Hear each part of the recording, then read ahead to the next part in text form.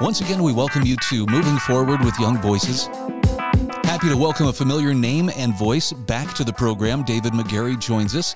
He is a Young Voices contributor. And David, for the sake of folks who are meeting you for the first time, tell us just a little bit about yourself. Yeah, thanks so much for having me on. I am a contributor to Young Voices, and I am also a policy analyst with the Taxpayers Protection Alliance. I write mostly about tech issues with trade issues and energy issues thrown in there, and just a sprinkling of constitutional law as I can. Yeah, I'm looking at an article you wrote for RealClearMarkets.com about how Amazon positions its independent sellers to prosper. And it got me thinking about just how often something about, a truck pulls up to the house and there's an Amazon delivery. It really has changed the way that we do our shopping, hasn't it? Well, certainly. And everybody knows how Amazon has revolutionized the shopping experience for the consumer. And we have fairly good polling that shows that consumers really love Amazon. They love Amazon Prime. They enjoy the convenience. They enjoy the low prices, and all of the other good things that come along with it. But what people don't think about as much is what Amazon has done for brands, for manufacturers, for people who are entering retail.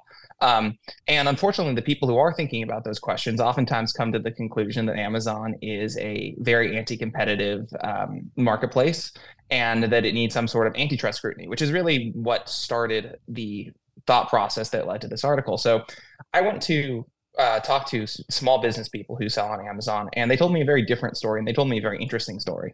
And what I got from them was that we've all been looking at this wrong. We have the paradigm completely backwards.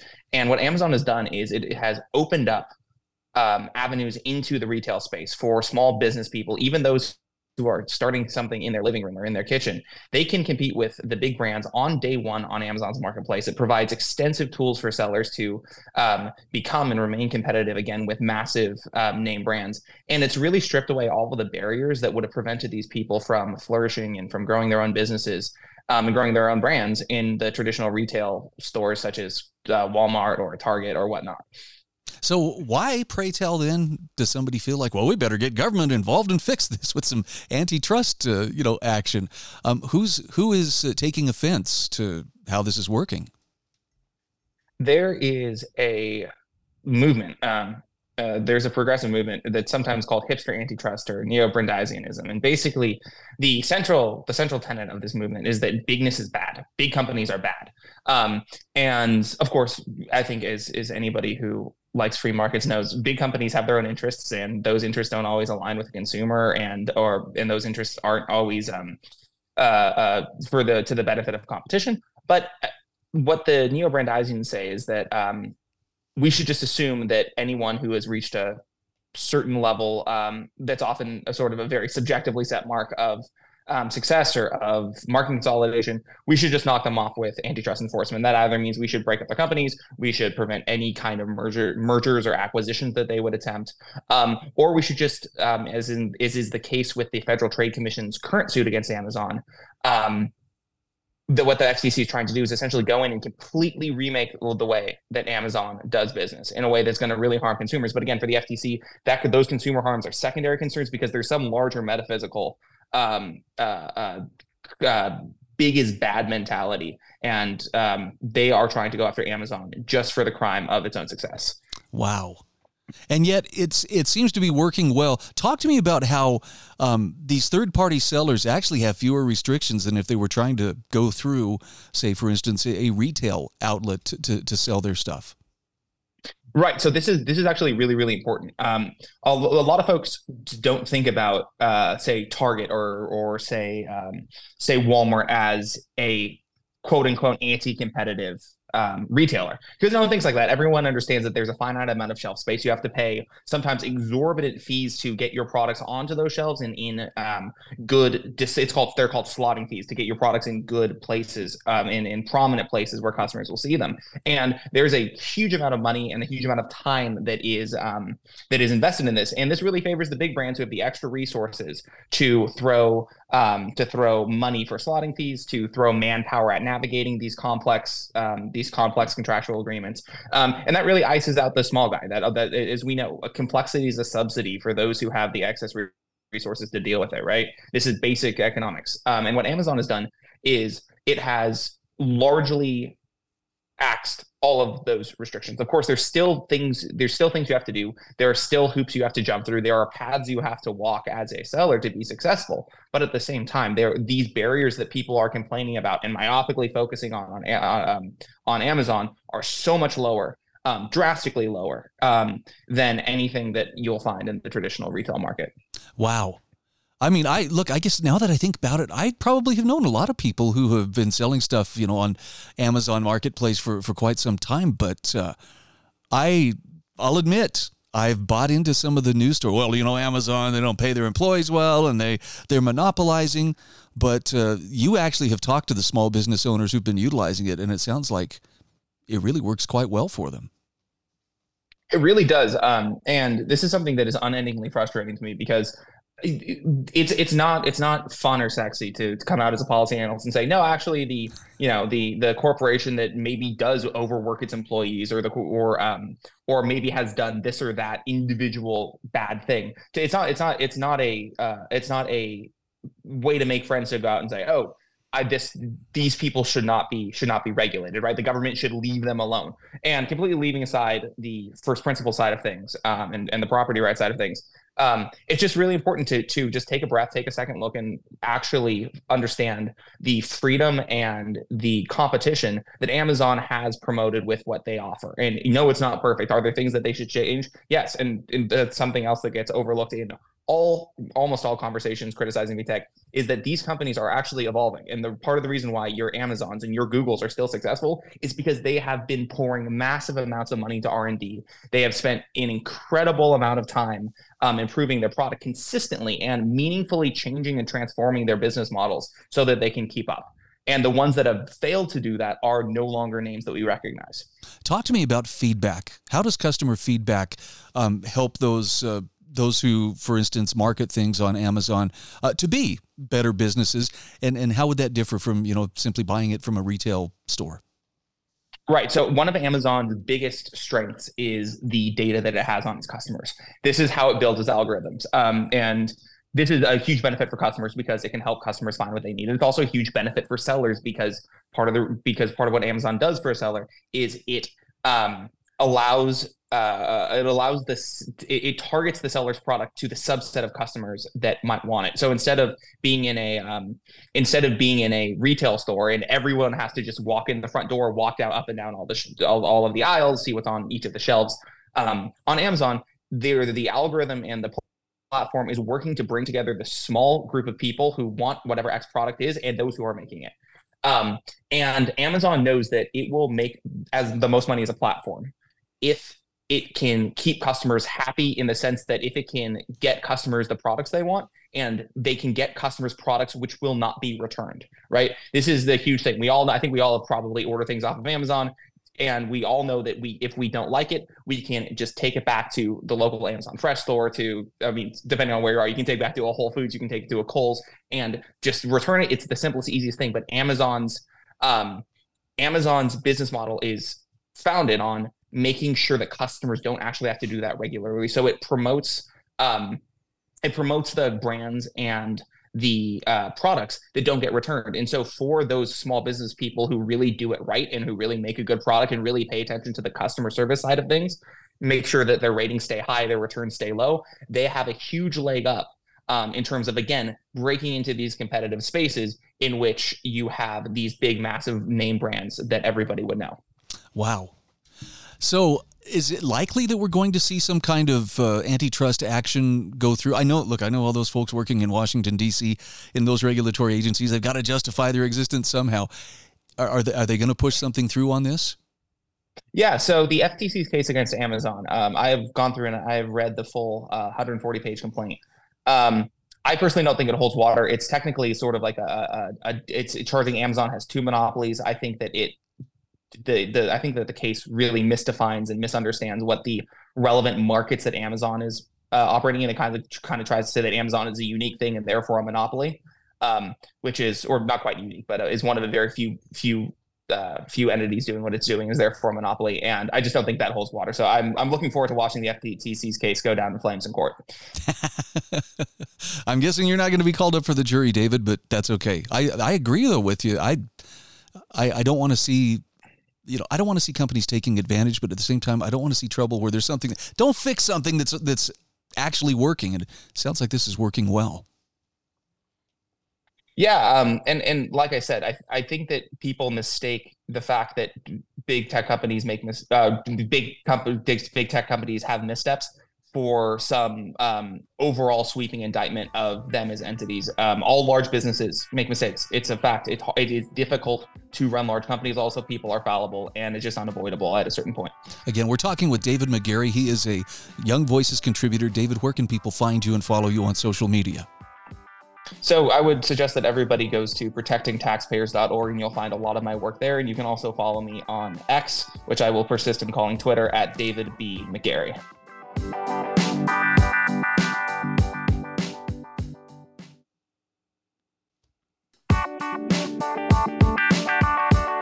Welcome back to Moving Forward with Young Voices. Hey, we're very happy to welcome a new contributor to the show. Her name is Andrea Hitt, and she's not only a Young Voices contributor, but she's also communications manager at the Texas Public Policy Foundation in Austin. And Andrea, wonderful to have you on the show. Take a moment and just tell us a little bit about who you are and what you do. Well, thank you so much for having me on. I'm very excited to be here. So I work for the Texas Public Policy Foundation as a communications manager. So I run our communication strategy and Twitter for Life Powered, which is our energy policy initiative, as well as Right on Healthcare. So I've been doing that for about 5 months, and I recently escaped the swamp in Washington, D.C. Congratulations. Thank you. I was reading your article in the Star Telegram about when Texas needed power for winter, guess what delivered? And you said, hint, it wasn't solar or wind. And I'm thinking back to it's been a couple of years now since the big freeze where Texas really had a very serious and deadly situation with a winter storm. Talk to me about green energy and what Texas learned from, was it in 2021 when they had that great freeze? Yes, in February 2021. So we are approaching the 3-year anniversary of Winter Storm Uri. And so tragically, what happened was over 200 people died. The Texas grid collapsed. And one of the reasons for that was the wind turbines and solar panels completely iced over. We got kind of lucky this past freeze in January where the temperatures were about 10 degrees warmer. So we didn't have, and there wasn't a lot of snow or ice. So we didn't have the same weather problems that we had during Uri. But unfortunately, the sun doesn't always shine. The wind doesn't always blow. And so there were times this past winter where the solar was operating at 0, wind was at, virtually nothing, as well. At the most, it was like 12% at peak demand times. And so unfortunately, solar and wind just collapse when we need them most. And so we're trying to build up our grid reliability. Unfortunately, in Texas, most of the investment has been in renewables, specifically wind and solar. They're heavily subsidized by the Biden administration right now, but they just don't deliver. So, Andrea, what did deliver? And we're talking in the more recent winter. Obviously, they learned from the great freeze of 2021. What has Texas learned from this?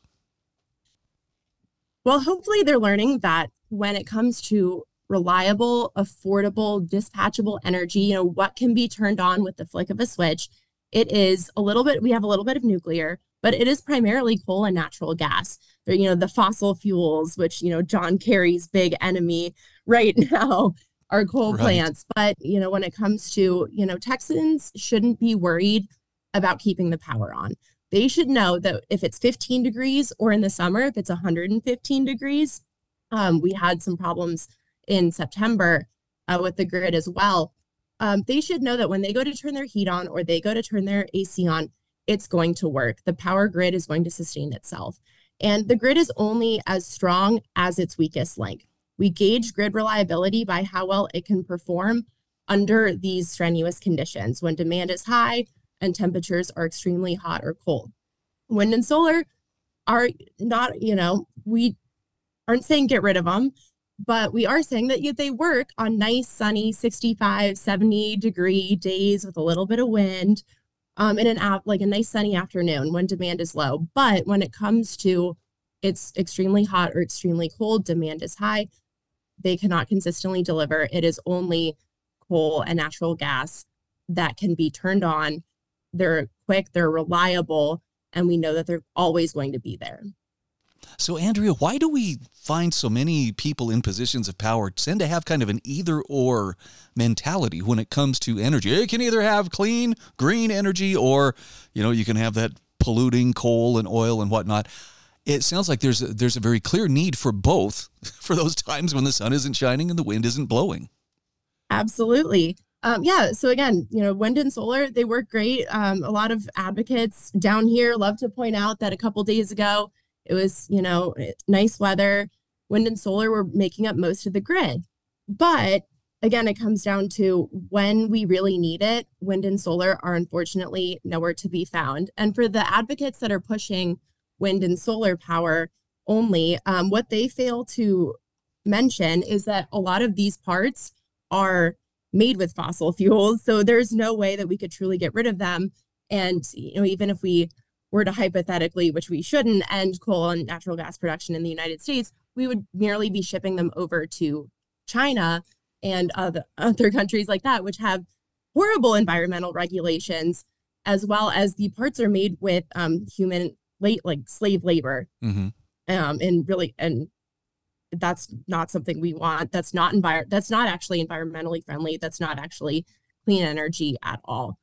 So I have to ask you this, and it's kind of a subjective question, but if these renewable energies weren't being subsidized by the federal government, it seems like the return on investment would make it it would be a no-brainer, basically. They wouldn't be pouring billions of dollars into, companies wouldn't do this, and municipalities and so forth, if they knew that it wasn't really going to be a great investment. And I guess I'm curious, is it only that subsidization process that allows these green energy sources to operate at a loss? Well, I think that's certainly part of it. Texas has invested a lot. We've invested over $100 billion into building new wind and solar, but that hasn't solved the grid reliability problems that we're having. Clearly, we had this conversation last month. We've been having it for years. So unfortunately, it is a big financial incentive. I think another part of that equation is climate activists and ESG proponents. We have had, under ESG pressure, SWEPCO, which is the Southwest, they basically run like gas. Sorry, I'm trying to remember the acronym. But they basically shut down the Perky Power Plant, which provided a massive amount of generation to East Texas, and they're trying to shut that down 12 years early. So they're caving to these ESG proponents, they're caving to these federal regulations, and that is not going to work. And at the end of the day, it's just going to cut back on our reliable, dispatchable generation. Is nuclear even, is it on the table? I mean, you mentioned it, but it sounds like it's kind of an afterthought, not really something that's front and center. Unfortunately, with nuclear would be great if we could, have better permitting processes. Unfortunately, nuclear, people are scared of it, mm-hmm. and they shouldn't be. And we need to be building more of it. It is clean, dispatchable energy. If we want to look towards a clean energy future, that should absolutely include nuclear. But the permitting process for that and federal regulations for it are so stringent. That permitting process is so long, and people, I think, they hear nuclear, they think Chernobyl, mm-hmm. and they get a little scared. Right. That's a shame too. And I'll tell you, it's through my conversations with Young Voices contributors that I haven't been anti-nuclear, but I've been less than supportive, thinking there's got to be less complicated ways. I'm becoming a believer that, especially with the small modular reactors that are being developed, I think that that's the way we ought to be looking. But I don't know that the environmental lobby is interested in going that way. Unfortunately not. We wish they were, but we firmly believe in, all of the above energy policy, but that does have to include fossil fuels. Okay. I love the common sense approach that you're taking here, Andrea. Again, we're talking with Andrea Hitt. She is a contributor to Young Voices as well as a communications manager at the Texas Public Policy Foundation in Austin. And Andrea, where can people find you on social media? Yep. They can follow me on Twitter at _Hitt_. Not a big tweeter, but I do love what Elon's done with the platform. So. Okay, very good. Wonderful to make your acquaintance. I hope we get to talk again soon. Maybe we'll be talking about what to do about the heat wave and keep people cool yes, in the summer. That is definitely a concern that we will be facing in about 6 months. All right, Andrea, thank you so much. Let's talk again soon. All right, thank you so much for having me.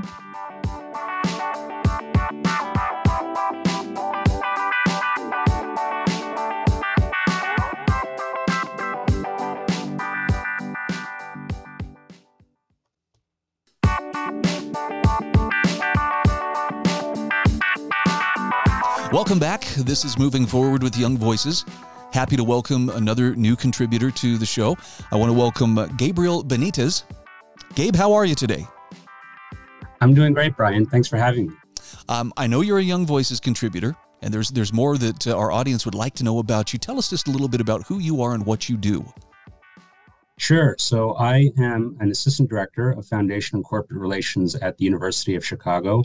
I serve as my team's chief research officer, as well as a fundraising partner to our faculty in the Booth School of Business and the UChicago Law School. Fantastic. I'm looking at an article of yours in the Chicago Tribune about taxing and banning nicotine products in Chicagoland is not working.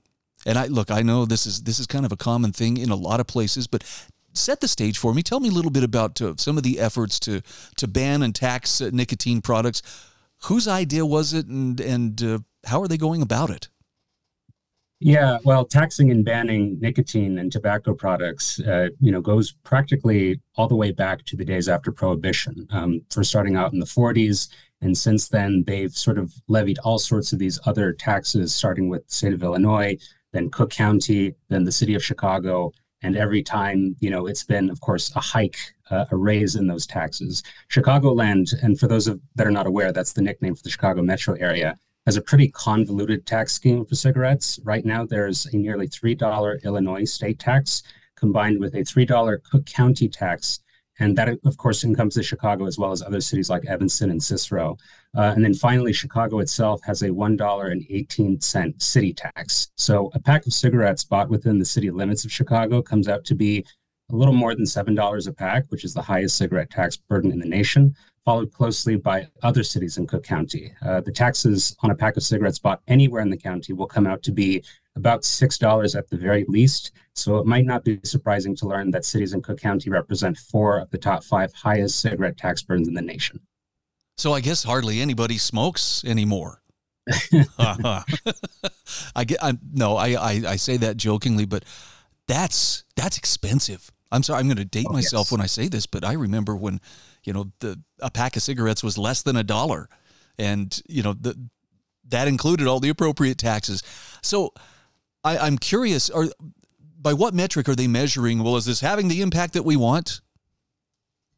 Well, I think public health experts, that work closely with Chicago policymakers always point to, studies that suggest that, that raising taxes on cigarettes do often lead to a reduction in smoking, but they don't tell you that those reductions are usually marginal at best. You might see maybe a 5% reduction in smoking. And that, of course, is not also including a myriad of other negative side effects, consequences that come as a result of these higher taxes. So, in terms of having less people smoking or, targeting certain populations that they want to discourage from smoking, including, for example, the young, perhaps marginally you're making improvements, but you're also creating all these other negative externalities that in the end just make the situation worse. I'm still trying to get my mind around $20 almost for a pack of cigarettes.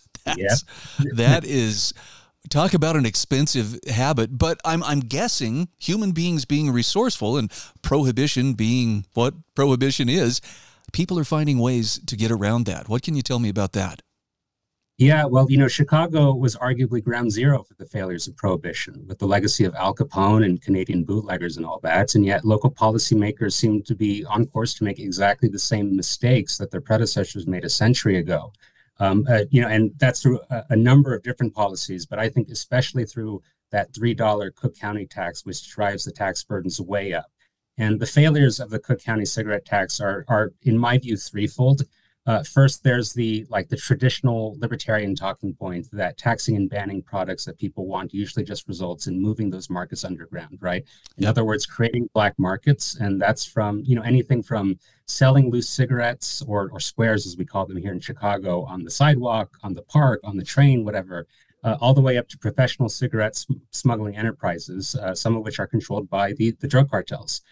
Second, the development of said black markets lead to a decrease in legitimate sales for small businesses, retailers, and the like that in fact make decent money off of selling cigarettes. And that, of course, leads to a reduction in tax revenue for the local and state governments. That is money the government would have had if retailers had actually made those legitimate sales. And then third, and most importantly, these taxes are regressive insofar that they target people at the lowest levels of income and education, as well as certain minority populations. Obviously, people who are struggling are more likely to be smokers, and quitting is no cakewalk. So, making their dependency more expensive seems like a pretty irresponsible way to pursue tobacco harm reduction. I guess the lesson is that, despite all of these draconian measures that they put in place to just reduce the supply of cigarettes, people are making their way around them, and it's having all of these, as I said, these negative consequences as a result. And Gabe, we have to point out here, because there are those who will immediately say, well, so then you're saying the cigarettes are good for kids or whatever. You're not trying to make that case at all. In fact, I know in your article you say very clearly, look, smoking it's not healthy, and we should be working to discourage people from smoking, but this is the wrong way to go about it. Yes, exactly. And yeah, we shouldn't encourage smoke. It's a nasty habit. It's a waste of money. It's significant health risk, especially as you get older. And, I say that as someone who has smoked on and off for years. So I understand that, how much of a struggle this can be for some people. But, if you really want to get people off an addictive product, we really need to be smart about how we do that, especially when we have such clear examples like prohibition and the ongoing drug war to suggest exactly how not to do that. There's a whole host of proven harm reduction strategies, including education, counseling, support groups, cessation products that are consistently found across the board to be effective tools for reducing smoking. And yet Chicagoland policymakers have been so hostile to anything outside of taxing and banning tobacco. And of course, that just results in doing exactly what the government intended. But, what else is new? Right. I love how you liken it to your home state of California. They never met a tax or a ban that they didn't like. And yet, if we could just put on some glasses or otherwise, see clearly what's going on, there's a lot of short-sightedness to these kinds of policies. Yes, exactly. California and Illinois and New York all have these really, these punitive tax schemes for cigarettes, and yet you don't see significant reductions in the number of smokers in any of those states. And indeed, in both California and in Illinois, I'm sure it's the same for New York, you just end up creating these new illicit markets that either individuals take advantage of all the way up to organized crime. And, that just makes, in my view, the problem worse on a number of fronts outside of the actual problem of smoking itself. And it also seems like it would contribute to the continued growth of the regulatory state, which, in spite of its best intentions, also can be quite expensive and sometimes not just a little oppressive. Yeah, exactly. The regulatory scheme that Chicagoland policymakers have introduced here just, seems to be, what's the definition of insanity, right? Doing the same thing over and over again and expecting a different result. So we saw how badly it went with alcohol 100 years ago. Now we're trying with cigarettes, and we're seeing exactly the same problems. So what's a better way forward? I mean, can we look around the nation at other places that are addressing the dangers of nicotine or tobacco products and actually seeing success in lowering the number of people using them without having to lean on, punitive measures to do so? Yeah, it's kind of a mixed bag across the board. But, it seems consistent that the way to not go about doing it is just taxing and banning stuff. You need a more holistic harm reduction strategy because, of course, this is not just public health. This is behavioral economics. This is sociology. This is a combination of all these different disciplines that have different recommendations and strategies. We can't lean on one a collection of data to say, across the board, this is a cookie cutter solution that will work everywhere. Evidently, it certainly doesn't work in Chicago by virtue of its geography, seemingly, when it's got Indiana next door and people can take a 30-minute car ride down Lakeshore Drive to get cigarettes at half the price. And, borders Missouri, which has the lowest cigarette prices in the country. So going about it really just needs a more sort of informed, disciplined, diverse approach, as opposed to these tax and ban, which are just failing.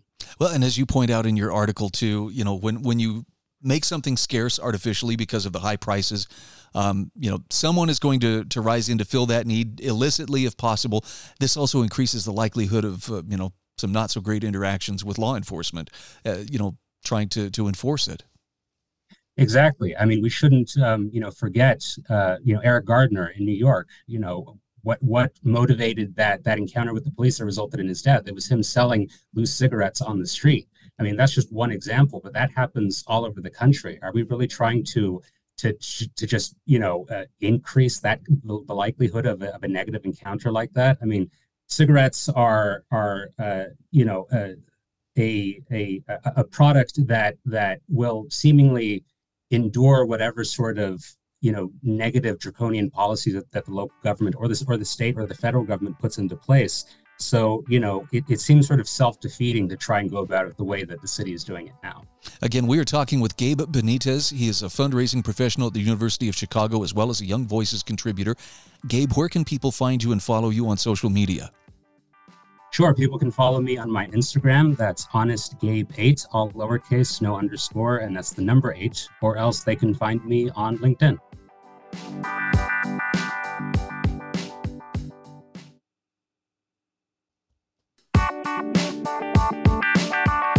Welcome back to Moving Forward with Young Voices. This is our fourth and final segment today. I want to welcome Sam Rouse. He's a Young Voices contributor studying public relations and political science at University of Miami. And Sam, I'm really hoping I got your last name correct. Was I even close? Even in the ballpark? Yes, it's Rouse. Tell us just a little bit about who you are and what you do. Yes, absolutely. So I'm a senior at the University of Miami, originally from outside of Philadelphia, studying both political science and public relations, and have really tried to intertwine the two, getting involved in the policy space and the media relations space at the same time, particularly following a lot of foreign policy, tech issues, energy issues, and these different topics of defense and policy that kind of intertwine between those topics. Boy, we've had some big foreign policy events here lately, as far as I know the Senate was considering a Ukraine, and not just Ukraine, but Taiwan, and I want to say an Israel foreign aid package. And I mean, people were saying this is the most important vote that you'll take as a senator. This will define the Senate for the next 100 years or whatever. Talk to me about Ukraine, aid for Ukraine, and in particular, J.D. Vance has apparently been making some waves that have caught some people's attention. What's the story there? Yeah, absolutely. So the Senate just passed this bill that will couple aid between Ukraine, Israel, and Taiwan. Obviously, the three biggest prongs of U.S. defense aid at the moment, to these different countries that are some of our closest allies and some of our most important strategic allies. And the bill passed resoundingly with, I believe it was 27 Republicans voting and the entire Democratic caucus voting for it. But Senator Vance and some of these new generation of Republicans, joined by him with Josh Hawley, Mike Lee, and some of the others, have really been making their rounds of lobbying not just against aid to Ukraine and support for the Ukraine war, but really against the concept of us being able to provide aid in the form of military arms or monetary support to these other countries, even though it's really been quite clear that the aid has been super transparent, super tracked. The Ukraine Oversight Interagency Working Group is supported by a ton of organizations in the federal government, as well as outside groups from international organizations and other countries' oversight groups. So this aid has been really well documented and tracked, and is actually quite a small financial consideration for the United States compared to entitlement programs. But they've been trying to highlight it as the menace of U.S. Spending money to other countries and not being spent on our homeland. So talk to me about the isolationist group there in Congress. I know isolationist kind of has a tough ring to it, but non-interventionist, does it mean the same thing? Yeah, absolutely. I think that one of the distinctions I always hesitate to make is labeling people's political decisions too quickly. And I made it very clear in my recent piece about Senator Vance that I didn't want to go out and just start mudslinging him as an isolationist, as a non-interventionist, or even, there's a lot of people attacking these different politicians as Putin sympathizers, and they just don't support America. That's not really what I think we should focus on, because that doesn't help advance the cause for Ukraine aid any better. I think that the cause needs to be focused on the facts of, is the aid being done transparently? Is it reasonable? Is it actually meaningful and impactful? Because, you could throw billions of dollars at anything, just like the DeSantis campaign bought millions of ad buys. It didn't translate into votes. Well, that could be the same case in foreign aid. But it's been pretty clear that the armaments that we provided to Ukraine have significantly weakened the Russian military, which is one of our greatest rivals in the international sphere. But I really hesitate to use that isolationist label, because I think all of us inherently would like there to be less war. I don't think anyone is particularly, well, I'm sure there are, but most people are generally anti-war. Most people would like us to not send our troops abroad, and nobody has been advocating for sending U.S. troops to Israel, to Ukraine, to Taiwan. But that's where these debates kind of escalate to unreasonableness instead of focusing on the issues. So I'd love to get your take on exactly how involved should the U.S. be. I know that typically we've been seen as a well-intentioned country, and we tried to use our influence for good. However, and I'm saying this as a conservative, flag-waving American, there's times where I wonder how that, where we're sending troops or where we're building bases has anything to do with protecting our freedoms here at home. In fact, sometimes it seems like the more bases we build abroad, the more soldiers we send abroad, the less free we are here at home. Yeah, absolutely. And I think that really what it comes down to is a national security dilemma of there's only so much that they can tell us, because we could be really well positioned abroad and actually have a lot more bases than we know about, and taking a lot more, success than we are, but that can't always be revealed to the public. And that's really a tricky line for the government to walk in terms of transparency. And the issue of particularly Ukraine, I believe firmly that is one of our most important democratic allies in the Eastern European and Middle East region, especially with its border shared with Russia. That is a pretty strategic, important defense, dating back to the traditional lines of the Cold War, and the amount of aid that we provided to Eastern Europe was essential in keeping them at bay from influencing further into Europe and some of our more top line allies, of Britain and France and beyond. But I think that it's important consideration that absolutely nobody has been seeking to send U.S. troops abroad in Ukraine. We have not even been, we're not giving them blank checks. We are giving them direct military arms. And that the most important thing that doesn't get touched as much in the mainstream media about this issue is the money that we are spending to ship our arms to them allows us then to replenish our armaments and give us new weapons, which actually does make us stronger here at home, because it is continuing to stimulate this industry that generates billions and billions of tax dollars that then can be spent on social issues domestically. So I think that's an important thing to weigh, but I think it's needs to be transparent, and there needs to be more breakdown given to the American people in order to get them on that side. And I think that's the biggest thing my generation has seen, is that when these wars developed, dating back to when we were children in Iraq and Afghanistan, that there is not transparency about what the strategy is and how it's going to benefit us, how it's going to benefit our allies. There's too much of a focus put on rushing to get things done. And that's important because we have to act strategically, but it also needs to be done in a way that is messaged well. And as a public relations person, that's very important. It's very hard, too, to know what to believe. And I say that from the standpoint of I don't have a dog in the fight as far as Ukraine and Russia. But the information that I've seen coming out, whether it's been, favoring the Ukrainian side or favoring the Russian side, I don't know who to trust. And so, I have questions as far as, well, it's been going on now for a couple of years. Is this putting good money after a cause that is largely decided? And I don't know, because I really don't know which information sources to trust. Some people make more sense than others, but it seems like anything that comes through official channels seems pretty worked over by the time it gets to us. Yeah, absolutely. And I think that you are highlighting one of the bigger issues that I see coming up more and more today is there's a level of fatigue at this point, that this has been ongoing for time and time. And that happens with any policy issue. Over time, there just is a wear and tear of people no longer having interest in actively following things. At the onslaught of when this all began, we were all reading the daily advances of what was happening directly in the streets of Kyiv and other cities. Right. At this point, we are no longer doing that. We're distracted by immigration bills and the election.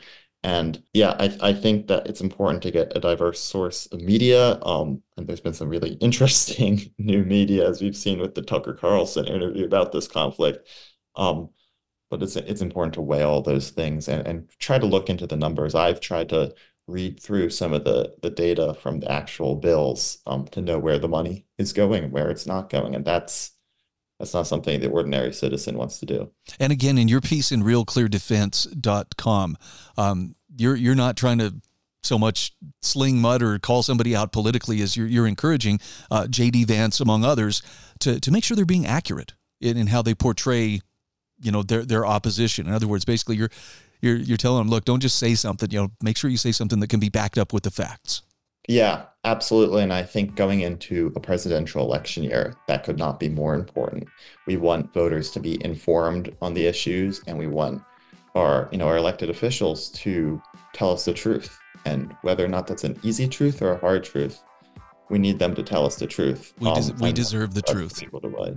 Again, we're talking with Sam Rouse. He's a Young Voices contributor. Sam, where can people find you on social media? Absolutely. They can find me at Twitter at SamRouse1 now. My account was just reactivated today, finally. And they can also find me on LinkedIn.